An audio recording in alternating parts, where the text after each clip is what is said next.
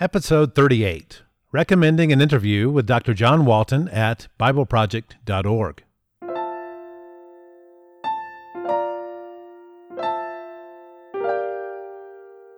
Rethinking the Bible with Jack Pelham. Welcome to Rethinking the Bible.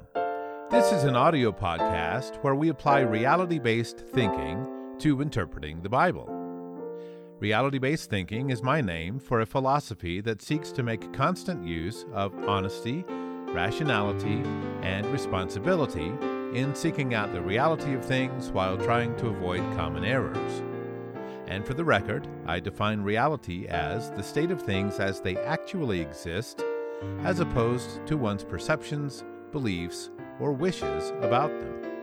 And you should know, this is a serial podcast, so it's best if you start from episode 1 and work your way forward from there, because we lay some foundational principles up front, and you'll be lost later if you skip them now.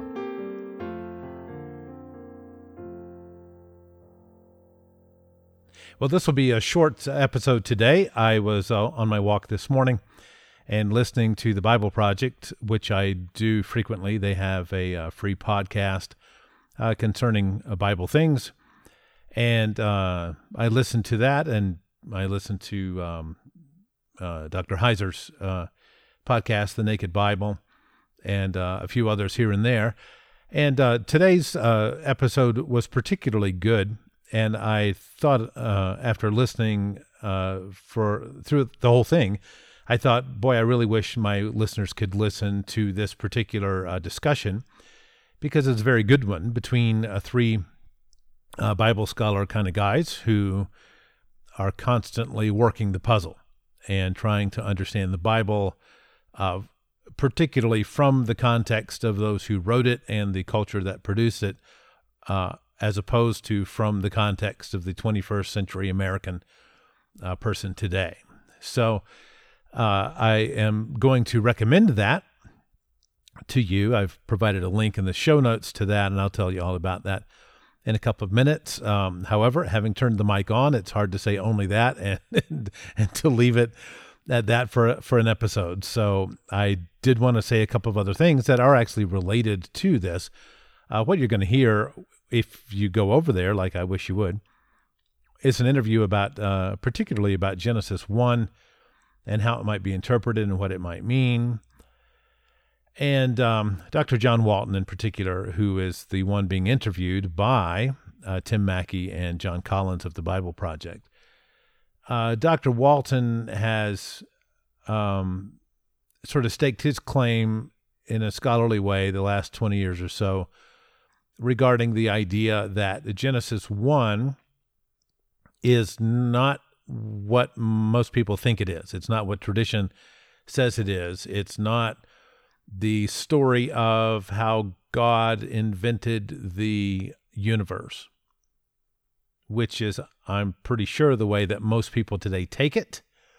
And they think, oh yeah, that's it. Let's see, you got to have, the heavens, and you got to have the earth. And well, there's also a moon and a bunch of stars in there and comets and so forth. And well, but anyway, they still want to take it as, this is God creating the cosmos, meaning the universe, meaning the stuff that Hubble Space Telescope sees when it looks around. And that's how they want to take it.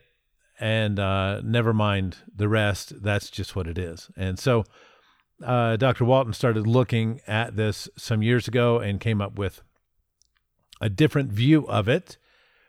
And I think he's somewhat barking up the right tree. I've listened to a lot of his work before online, particularly on YouTube and such. And I have thought there was something to a lot of what he's saying.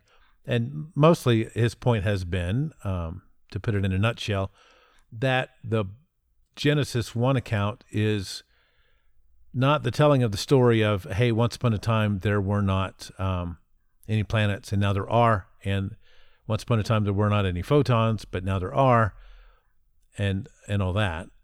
He's saying rather, no, this is God setting a new order of things. And so it's a different way to look at Genesis 1. And I think that is in view to find other ways than just the traditional view, because the traditional view does have some issues that are difficult to explain.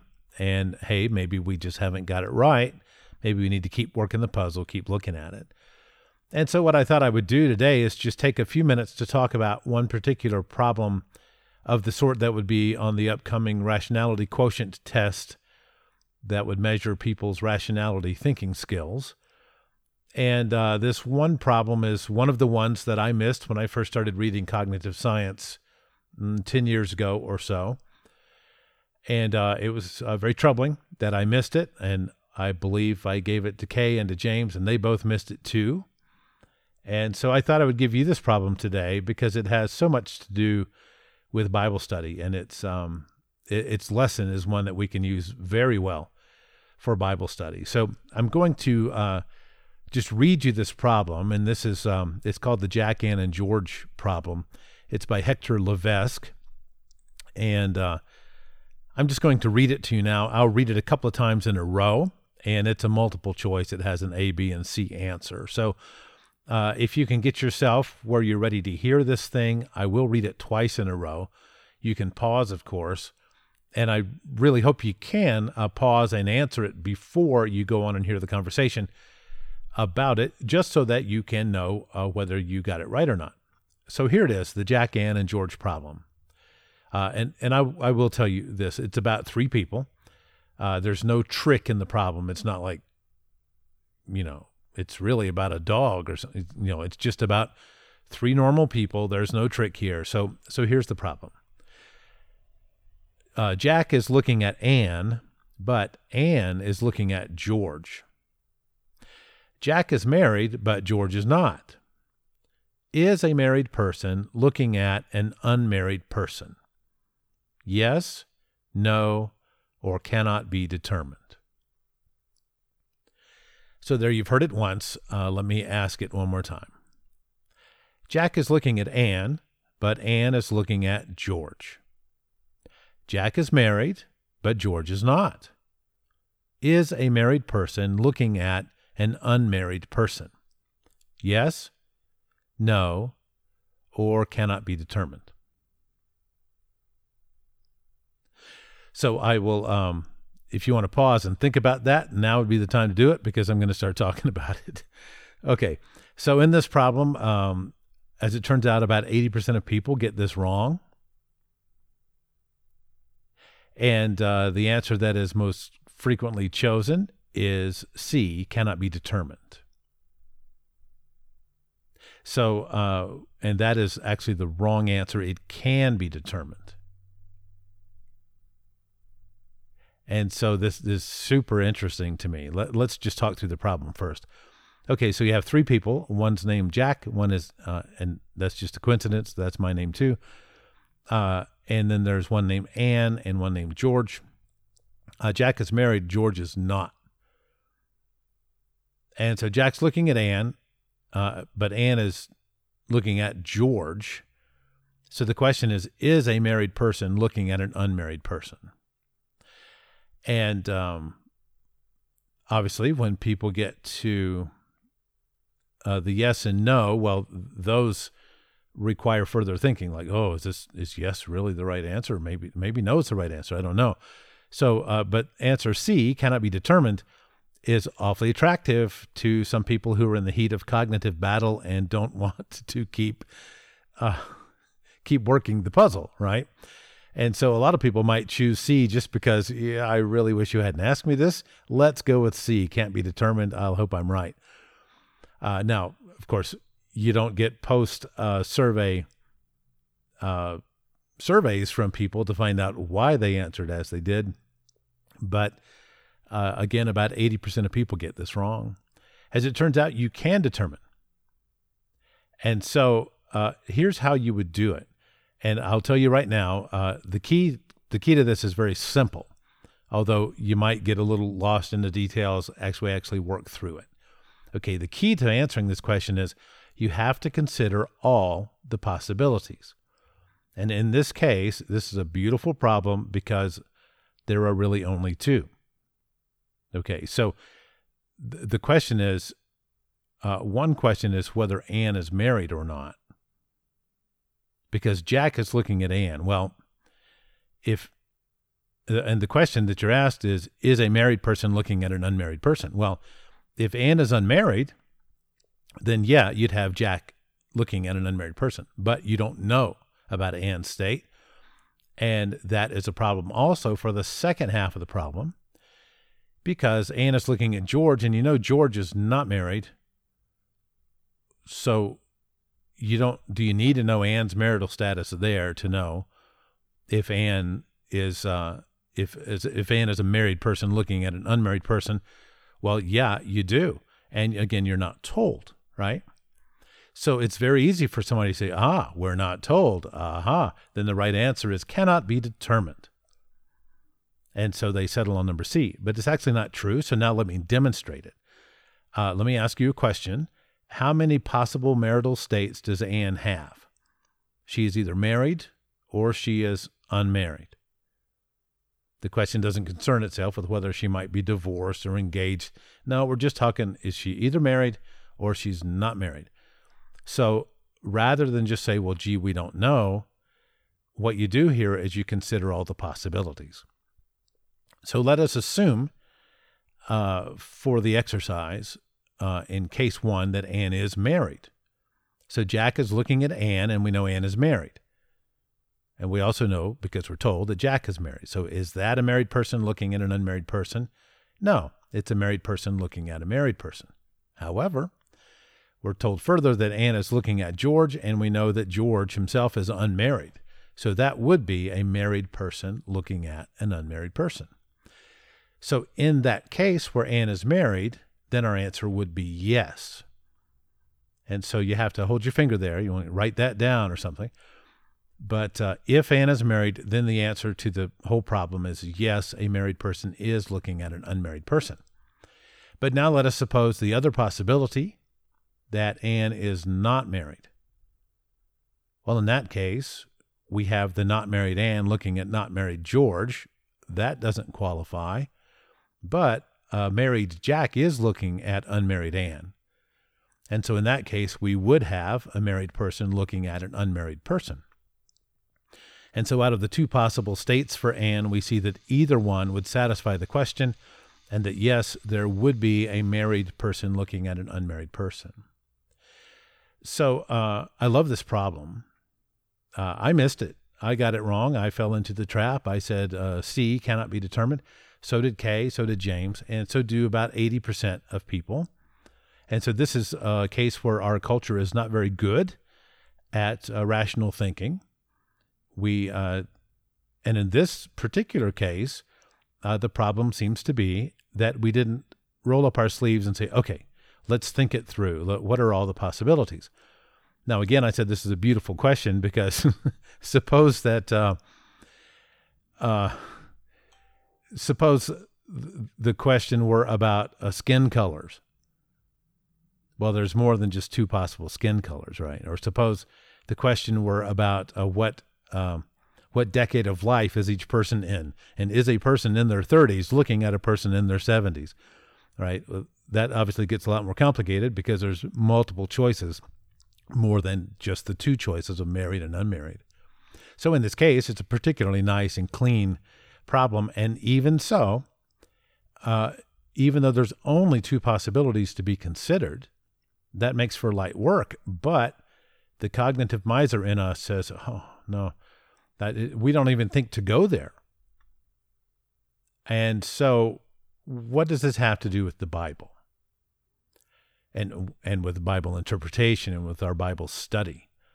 Well, I think it has a ton to do with it, because people are so quick when faced with some Bible question or a problem or a puzzle to be figured out. They're so quick just to wave their hands. We won't figure that out. Well, how do you know that you won't figure it out? Did God tell you that you won't figure it out? This is impossible. You're wasting your time. It's beyond you. Well, how do you know that? I had a friend tell me that some years ago, that I was that certain things were beyond my finding out and that I was wasting my time. Well, that's funny because since then I found out a bunch of things. And at the same time, I have found other things where I think that I am unlikely to find out much more.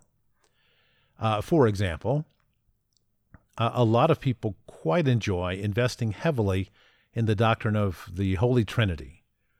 The idea of the Godhead, that God is three persons in one, that they're somehow the same yet different and co-equal, but maybe not exactly, and all this. And it's very tricky, and you can find tons, many volumes on this where they get into the minutiae of the whole thing and sometimes argue quite vehemently about it. And it's even become a test of fellowship in some circles from time to time. What are your exact beliefs? Well, get out of here, you heretic. We hate you, this sort of thing. So, but my view of that is, boy, I am not, I don't live in that spirit world. I don't see God face to face. I don't know Jesus face to face like somebody who's with him every day would. I don't know the Holy Spirit in that way. And boy, that's just really sort of out of my element. And so I don't expect to understand much about that. And until I am there myself to see, I'm not sure how I could. And yet it seems that so many people will invest a great deal of time into all this and trying to get all the particulars just right and understand everything about it. So I do tend to hand wave that topic somewhat when it comes up, because I am not convinced it's much worth my time to dig into it. And it's not like I can't understand what the Bible is telling me is right and wrong or good and bad. Oh, gee, if only I understood the exact relationship between Jesus and the Holy Spirit, then I could know what to make of Jesus's command, don't judge by mere appearances. You see, I really don't need to know exactly the relationship between him and the Holy Spirit in order to understand what he meant. And so I don't particularly find it very fruitful, and I don't find it very promising either. And I will, no matter what I come to understand in this age, I will certainly understand better in the next world. If I discover that it does indeed exist, like I believe it does. So that's an example of some things that may not be worth the hunt. Other things may well be worth the hunt. Now, I'm frequently troubled, I think I've mentioned this before, by Michael Heiser, from whom I've learned a great deal. And I'm very thankful for his work. And however, I don't think he's without his biases. And he frequently talks about eschatology, about end times. And he says, I believe his quote is, an obsession with eschatology is a waste of time. Well, of course, that's a little bit, if you're going to call it an obsession, well, yeah, okay, maybe an obsession with anything is a waste of time. I'm not sure. But I think he's wrong about this. I think there are things about eschatology that we can figure out, even if we can't figure it all out. And so it's worth our time. Plus, I think there is a make-believe world in which we can pretend, okay, I'm not into eschatology. I don't care about the end times. It doesn't matter anyway. It'll show itself eventually. We'll see it. We don't have to figure out what time it is. And some of that sounds kind of good. It sounds like a way, of course, for some it could be an escape, right? Well, that's heavy work. That's a lot of mental work figuring all that out. I don't want to do that. Therefore, I'll just say, well, that's unspiritual. Or, I don't want to deal with that. I got better things to do. Yeah, okay. That sounds good, but in the real world, a lot of your regular church doctrine type of stuff is tied up in what time it is. For example, when we talked about baptism briefly a few episodes back, I said that, some people would be in the position that Jesus had come back already and that baptism was now obsolete. And so like, oh, okay, well, if it depends, some things depend on other things, right? So if your other position about what time it is that you're a preterist, well, okay, then certain of these things would be obsolete. That would make a lot of sense. And so now it comes down to, well, are you right or wrong with your eschatology? And so that's just one example of many about how these things are interrelated, and it may you can't make it as simple as you want without just cheating. Oh, that doesn't matter. That doesn't matter. So a lot of it does matter. And so I don't think it's a waste of time to dig into that. However, I do not think that that we should necessarily expect to be able to figure everything out. And the reason I wanted to talk about this today is because I know I promised you some more baptism episodes, and I certainly will get to those. However, as I was preparing, I did the John the Baptist one, and in the weeks since then, I've realized, we could go further into that and more and look into the Old Testament things and look more into the Elijah connection and look into hints of John's ministry in the Old Testament and so forth and all this. And sure, that would be fruitful, I'm sure. However, as I look forward into, baptism into the name of Jesus and then baptism with the Holy Spirit, as I look at that, I realize, I don't understand all of this. I certainly understand a lot about it. I could tell you a bunch about it. I could show you a lot of useful information that if you don't have that information already, you could find it very useful. But I don't fully understand the doctrine. There's some questions I have about it, and I'll share those later. But I don't fully get it. And it's not like I'm a Bible slouch. It's not like I'm one of these guys that never cracks the Bible open. I spend a lot of time in the Bible, and still I don't get it. And so my position may seem a little radical to people, or it might seem irresponsible. But I think on the contrary, it's quite responsible. And it is this: I'm not sure that we're going to be able to figure out all the doctrine of the New Testament ecclesia, meaning, the called out ones, this group that Jesus assembled. I'm not sure we can figure all that out. And, that may seem just ridiculous or like some hopeless thing. Oh, Jack has lost his faith and lost his mind too.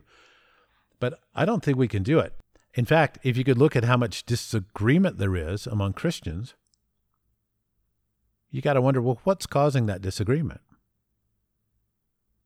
And somebody, of course, will say, well, all the rest but my church, they are all heretics. Yeah, okay. Good answer, bro. Right? Like your church is not wrong about anything, but all the others are wrong about whatever they disagree with you about. No, that's a bad answer. That's cheating. That's pretty reckless. It's very irresponsible, and it's irrational. In fact, if I were to ask you what all was wrong with your church and you told me nothing, well, then we could start a new project, couldn't we? And we could go looking through everything that you teach and believe and do, and we could certainly find issue with it. I have not yet found a church that I didn't think had some pretty noteworthy issues with their traditions. So where do you go with all this? I'm not sure we can figure out the doctrine, but I am sure that we can figure out what it means to be godly, what it means to be righteous, to be just and fair and honest and faithful, loyal, kind, gentle, respectful, hopeful, joyful. All of these things, these are covered very well in the Bible.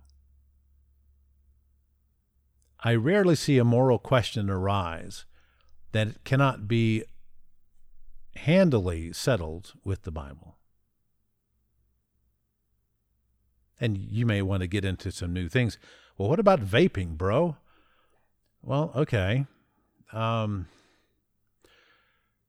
can certainly think of a principle or two in the Bible that should have something to do with how you approach vaping, like I will not be mastered by anything, where Paul says that. Are you getting addicted to your vaping? Do you have to leave meetings to go have a puff or two on your thing there? Well, okay, if so, that's probably not something that the apostles would have approved of for you. Of course, you have to be your own judge of that. But that's about all I've got for you.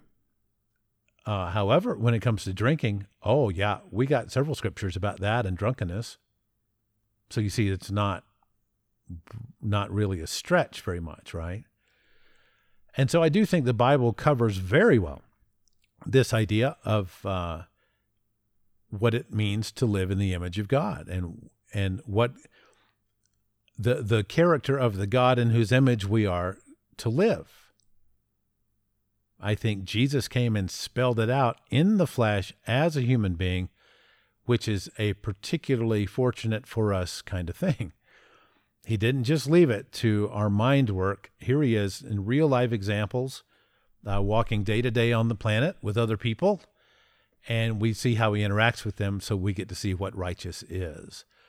And so I think the Bible just knocks that out of the park. But do I think that the Bible explains everything else that thoroughly?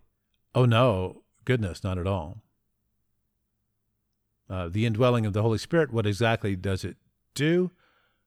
Or what exactly did it do then in the times about which we read? Those questions are fantastic questions. And yet I'm not sure that the Bible is going to answer those completely. Now, this, of course, creates a panic in some. I can't believe what that guy said. I mean, well, how are we supposed to know that? And so people will fill in those gaps however they do, whether reasonably or unreasonably, because that's what people do. So if you ask people about Bible things, they really like simple answers. This or that, yes or no, right or wrong, black or white. What's even easier, though, is if you give them a cannot be determined, and they just throw up their hands and say, oh, well, see, it's just a mystery, bro. And that happens a lot. And I suspect with some people, it definitely happens too much. Just like the answer, well, gee, bro, maybe it's both. And I notice this a lot in Bible discussions. People will, if you say, well, is this way to interpret this, or is this other thing the best way to interpret this?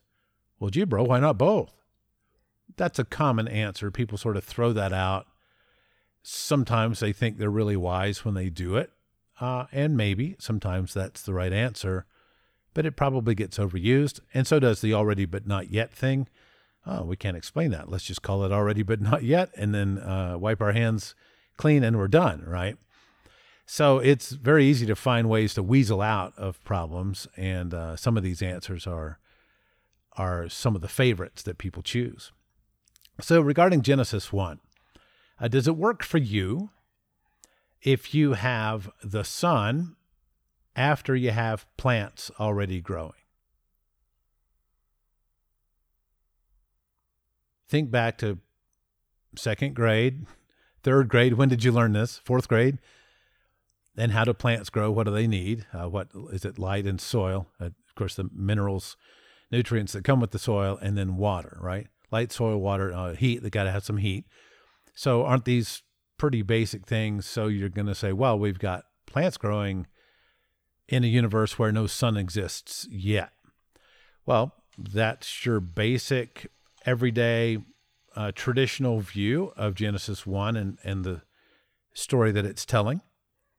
And so if that's true, if that's what the author meant to convey, then you have a bit of a problem with science there, don't you? So if that's what it's telling you about, well, do we need to go take a second look and look at some other possibilities? Maybe it could be something else. Sure, you read Genesis 1 and you've already been through science class at school, and you can't help but think of billions and billions of galaxies and stars and all this, the Carl Sagan thing. yeah, okay. But what if there's another possibility or two or 8,000 possibilities of what it could be talking about? What if? So this interview that I'm going to recommend today with John Walton, they talk about some of this, and it's an extended talk that mentions several of the kinds of considerations that we've been talking about for some time on this podcast. And so I was quite delighted to hear the extended conversation. It's about an hour long, and they discuss these things. And just so you know, I don't agree with everything that I hear on the Bible Project. I am frequently critical of some of their answers. I think they oversimplify, and sometimes I think they choose things that are unlikely to be true as their conclusions. Do I do that same thing myself? Oh, I'm certain that I do. And I really hope to be able to discern it when I do, or to have somebody step in and help me quickly. Hey, bro, you got that wrong. And by the way, there is not much of that help to be found where that help is itself honest and rational and responsible. Because our culture is not like that. So I don't find very often where somebody corrects me and actually makes a good case. So people tend to be kind of messy, and they will correct you before they're sure that you're wrong, or before they ought to be sure that you're wrong. So there's not enough of that goes on. However, here's a lengthy discussion with three adults who are in the Bible business, and they're talking about it, and I thought it was very good. I also don't agree with everything that John Walton says, but I do think that he's barking up the right tree and has been for quite some time. And so I'll tip my hand a bit. I have been working on Genesis 1 for several years now. I have not published anything to speak of about it. I did have a couple of websites that got attacked in this major malware attack, and I haven't got them built yet. So perhaps I'll talk about that soon. Is Jack a Bible scholar? That's a tough question. Do I study the Bible a lot? Sure. Do I write down my findings? Yeah, a lot of the time. Am I a full-time professional at that? No. No, I'm not. So am I published? Well, I'm self-published, websites and such, blog posts and so forth. But so it's kind of hard to call me a Bible scholar, although that's definitely what I do. I study, and I think through, and I test ideas, and I look for evidence. And I try to understand the original context of the evidence I find and all that. So, in fact, one of the ways I'm able to advance in that beyond just the plain old American church-going guy is that I do spend time listening to scholarly podcasts and such where I don't have the time to read. So I can listen while I work, while I drive, and so forth. So my take on Genesis, I won't go into it much now, but I do tend to agree that John Walton is into something when he says, well, look, it's not about God, how he invented the planet, for example. It's about the life he established on the planet, the form of things or the order of things that he established for here. And I think he's right about that, and I'll spell that out for you someday. But I have issues with Genesis 1, like how practically every Christian on the planet will say we live on Earth, and I'll show them a picture of the globe. I'll say, is that it? They're like, yep, that's it. And yet in Genesis 1:10, where God mentions the dry land, and he calls the dry land Earth, well, wait, that's different from the thing we call a globe, because it has not only continents, but it also has oceans on it, and polar ice caps and things like that. So that's not the same thing, and it's clearly not the same thing, and the text comes right out and makes it very clear that it's not the same thing, and yet we don't care. We're going to keep calling it Earth anyway. Right? So every time we see Earth in the Bible, we think it means planet Earth, and we think we understand what it's talking about. But this cannot be the case without much trouble to us. For example, Or Paul says in Colossians, 2 places he hints. In verse 23 is one, and the others, I think, verse 7-ish, that the gospel has been preached to every creature under heaven. And another place that that everybody in the world has heard the gospel. Well, that's very interesting. Now, if they're just talking about the Mediterranean region, the 70 nations of, the Table of Nations in Genesis 10 and 11, if they're just talking about that, which is what all the Bible authors seemed to be talking about, for Paul to say that they had reached everybody, every creature in the world, well, if that's what they're talking about, that makes a whole lot of sense. And yes, that's quite believable. But if in those 2 verses in the first chapter of the one letter, we are given these 2 tidbits of information that are supposed to make us believe that they went to the Americas, they went to China, they went to India, and they covered everywhere. And they went to Greenland and Iceland, and they got cultures everywhere in their preaching in the first century. Well, that is quite a claim. And if that's what he's saying, that is exceptional. And this would be a case where you have this mega miraculous kind of, how in the world did you do that in one generation? You went everywhere. And it's not like Paul says, oh yeah, by the way, we have a team of 4,000 apostles to the Gentiles. I've recruited all this mega team. So would that be impossible? Well, no, but it would be remarkable that not one letter mentions such a team of people. Or are we looking at a situation where Paul gets magical powers like Santa Claus, and he can go down every chimney in the world all in one day?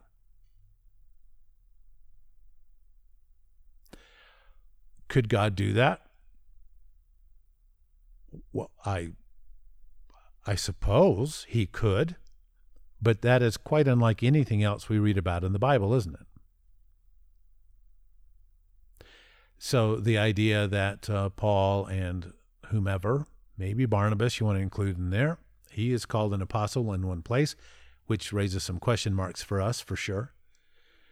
So if you want to say, well, it can't be that, Paul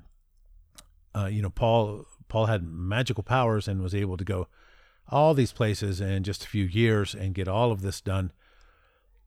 Well, again, it would be awfully nice if somebody had told us that in the Bible, short of 2 verses in passing. So this would be a very difficult thing to accept. Or you could say, look, when they're talking about the world and the creation and the heaven, they're just talking about things in the Mediterranean region of planet Earth, and that's it.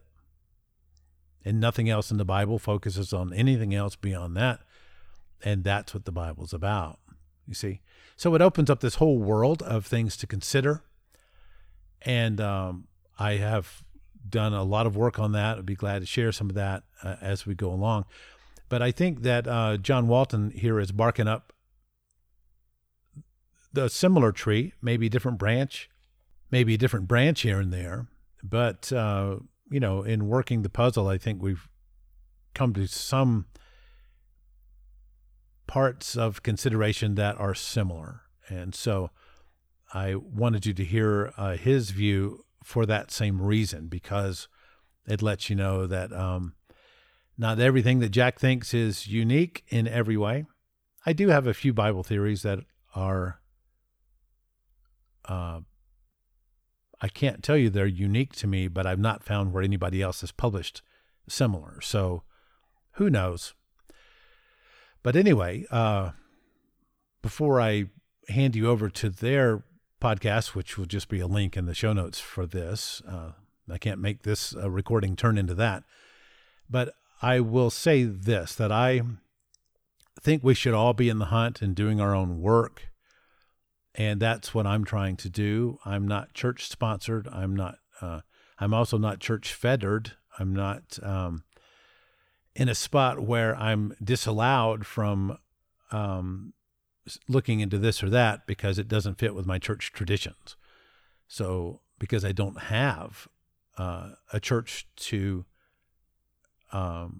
look over my shoulder like that.